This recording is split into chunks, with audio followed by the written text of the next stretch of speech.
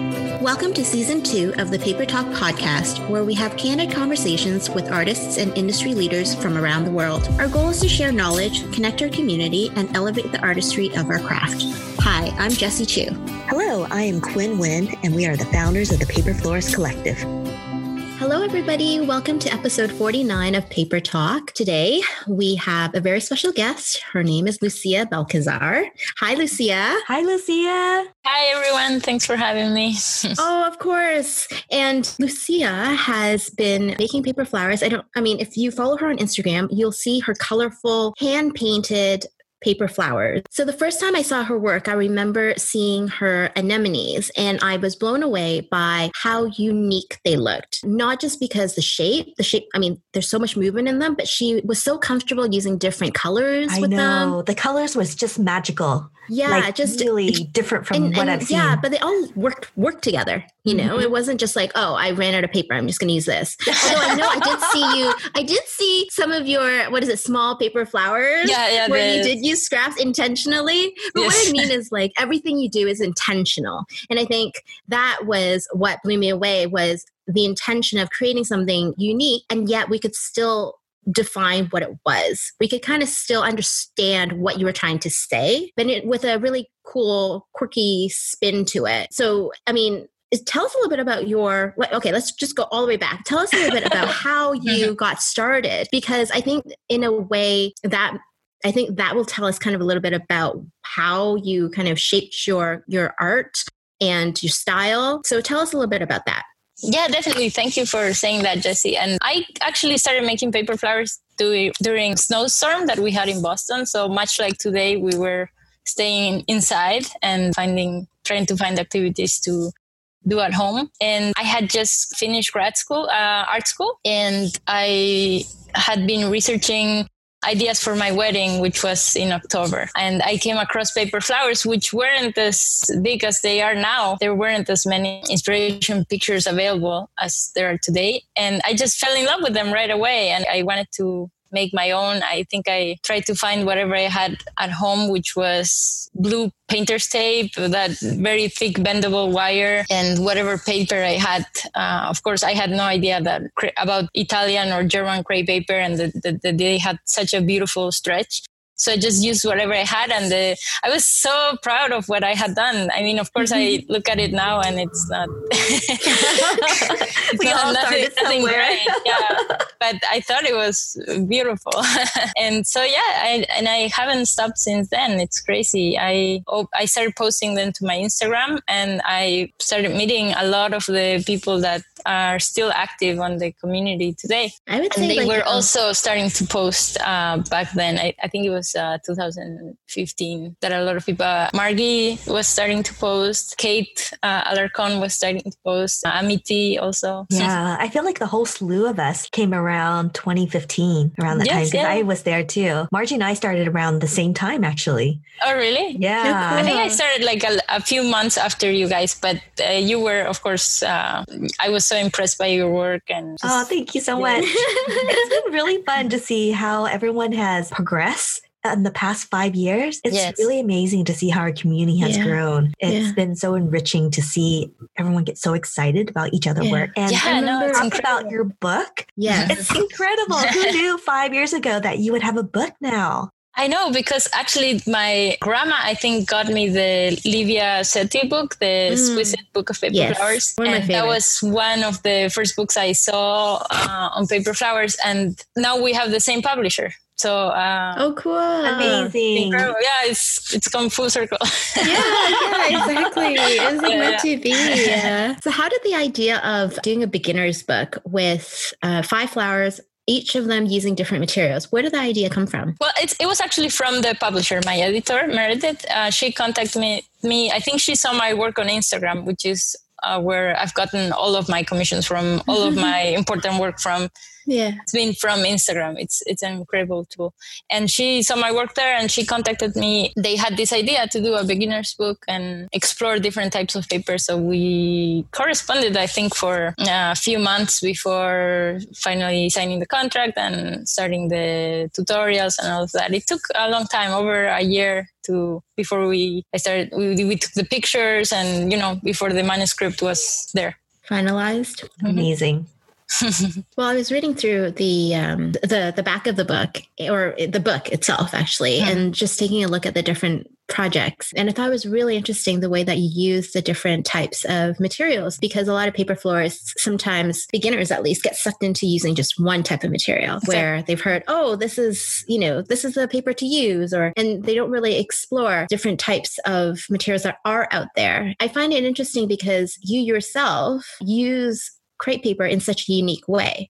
Very different from a lot of other people who are using crepe paper. Tell us a little bit about how you work. How I work with crepe paper, you mean? Well, I have a very strong preference for double-sided crepe paper. Yes. But I am familiar with all the other types of crepe paper. But I think that when I was starting out, I was also at a loss of like all the types of paper, like why were they different from each other? So I think this book is great because it's an introduction to paper flowers, but maybe people are gonna come out of it having a favorite type of paper, and then they can explore further. And there are so many amazing other books, and that they can look for more advanced techniques, and they can develop their own techniques and their own style after that. So, but I do work mostly with doublet, and I painted almost always. Yeah, I never use the colors that as they come. I think only the olive doublet, it's the only one that I use as is, but even that one I wet it, and when you wet the paper, the pigments sort of blend, and you get special combinations and textures. And well, you have a very strong style, I would say, in your work. Thank you. Did you have any kind of inspiration from your fine art program? Yeah, I think definitely I use a lot of inspiration from my art school background. I took a lot of art history classes, and I love the 20th century modern art period. And I think something that has helped me stand out was to incorporate that into my paper flowers. So I made this modern art paper flower series, where I sometimes recreate a painting within a flower, or sometimes just like draw inspiration from an artist's style into like a flower arrangement. So that has been fun. Yeah, so good.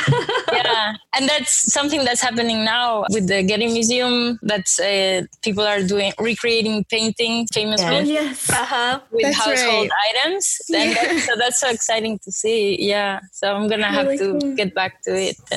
But I also have a printmaking background, and I think that's also helped me with maybe coloring my flowers, picking colors and a little color theory and all of that. Yeah. When you paint your petals, do you use acrylic, or what kind of paint do you use? I use inks, Bombay inks and India inks, those that are very pigmented, very dense. And I mix those with alcohol, and I brush it on the paper. So doublet is great for that because it really absorbs the ink, and it has a beautiful smooth texture. I haven't tried it as much with Italian crepe or fine crepe paper, because the fine crepe is too thin and the Italian florist crepe is maybe too textured. So, but I've seen other artists do it, and they paint the paper really beautifully as well. Yeah. And we noticed that you laminate a lot of your papers. How do you go? What's your favorite way? Because I feel like everyone has their preferred way on laminating papers. How do you laminate yours? Well, I use glue stick, but it has to be extra strength glue sticks. And the one I use is Elmer's extra strength. And I just make sure that the glue is covering the whole paper, because that's very important. You don't want the petals coming apart later. And I also love this glue because it's resistant to humidity. Oh, that's wonderful. Yeah, I mean, of course, not extreme humidity, but it's. I've had it happen once. I was at a craft fair. I was using other type of glue back then. This was way at the beginning. You have to experiment, obviously. Yeah. And it was such a humid day. Of course, I shouldn't have been out there in the first place because it was a storm. It was raining. And once the rain, imagine with paper flowers. Yeah. And once the rain went away, the humidity set in, and I just saw. I don't know if you've seen that Mondrian arrangement that I had. Yeah. It just it started collapsing because the glue started, I don't know, melting. I don't know what kind of glue I was using, but but that arrangement doesn't exist anymore. It just like melted. I started packing my things and I just left. It's like, I'm done. So it's been a long way of experimenting what materials work best and what makes the paper flowers durable, because you know you want to offer your clients something that they can have for a long time. Yeah. So finding the right glue has been great, and also finding something to protect the flowers, like UV spray or something like that. Mm-hmm. Those are two important things. Yeah. So tell us about how you balanced your family life with your paper flower making. I mean, since your daughter Matilda is 18 months, right? She's 18 months, yeah. Yeah. So I mean, through that 18 months, you wrote a book and you had other commissions. How did you manage to balance that? Well, it's been tough, definitely. When I think I got the email about the book when I was like a few weeks before Matilda was born. In the email, it said like sort of the timeline of when I would have to start working. And I sort of calculated, Matilda will be 4 months by then. It's a perfect time because she's going to be sleeping most of the time. Wrong. She was never sleeping. It was so tough. She was actually going through a sleep regression when I had to write the manuscript. So she was waking up every 2 hours, worse than a newborn. And so what I did was actually, I used Google Docs on my phone. And I just had her in my lap and I wrote with my right hand. Rocking her and you're stepping away. But it worked out at the end, and I did have a lot of help from my mom and my husband, but my mom was staying with us for a couple of months and she helped me a lot. Oh, that's good. I definitely wouldn't have been able to balance that work and a baby without her. It's so hard. I mean, like you imagine, most babies on average will sleep X amount of hours, but then you just happen to have the baby that doesn't, yes. You know what I mean? Like, she's that baby. That statistic that never sleeps. Oh gosh, I can just imagine you were probably exhausted. Yeah, it was crazy, but she's sleeping better now. She's 18 months. Yeah, now that everything is done. So my other question for you is, I know right now everyone has shelter in place. Yes. How are you dealing with this? Are you doing commissions? Are commissions being pushed out? Any advice for paper florists out there while they're in this shelter in place? Well, yeah, I mean, I know everyone has different circumstances, but I actually got a couple of commissions requests that I couldn't take because my husband has to work from home. I have to take care of the baby. So the timeline the deadline was too tight, so I wouldn't have been able to complete it. So be sure that you take what you can complete and don't, especially during this time. So I had to say no, but I think I'm gonna start opening space for commissions in the future. And I also had to finish working with the book and the promotion of the book. Yeah, I mean, that's where I am now. That's great. So what was the hardest thing about the book as you're doing, besides having sleepless nights? What was your process of putting together the book, and who did the photography? The photography was just amazing. It was a photographer called Glenn Scott, based out of Beverly, Massachusetts. And yes, he was great. And I had never had the experience of going into a photography studio and having my work photographed. And it was amazing. I mean, they can do magic with the camera and the lights. And I was so excited to see how beautiful the flowers looked when properly photographed. But the hardest part of the book was coming up with tutorials that were simple but worth people's while. So it was, and I also had to limit the amount of pictures and steps to, I think, 12. Oh, wow. So it was hard because I was used to, like having longer explanations and things, but I had to really condense it, and that was tough. And did you have a lot of creative control in terms of what flowers to make, or how it looked like how the book looked like, or how it was shot or styled?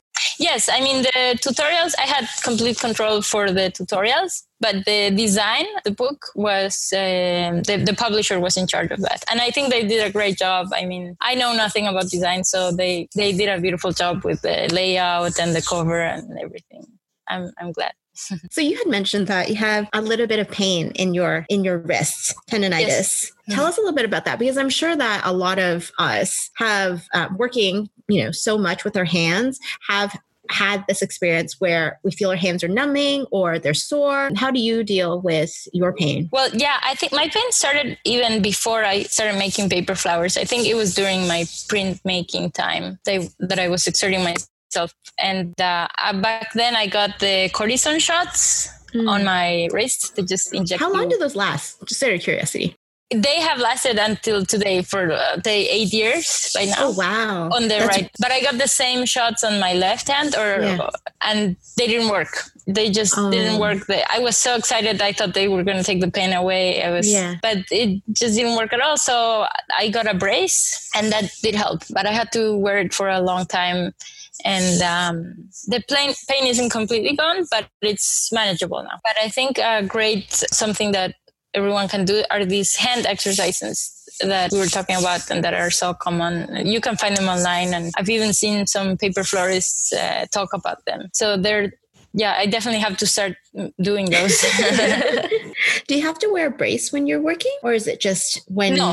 No, well, right? I wore it for like a few months, but I don't wear it anymore. Back then, yes, I had to wear it all the time, even when I was sleeping.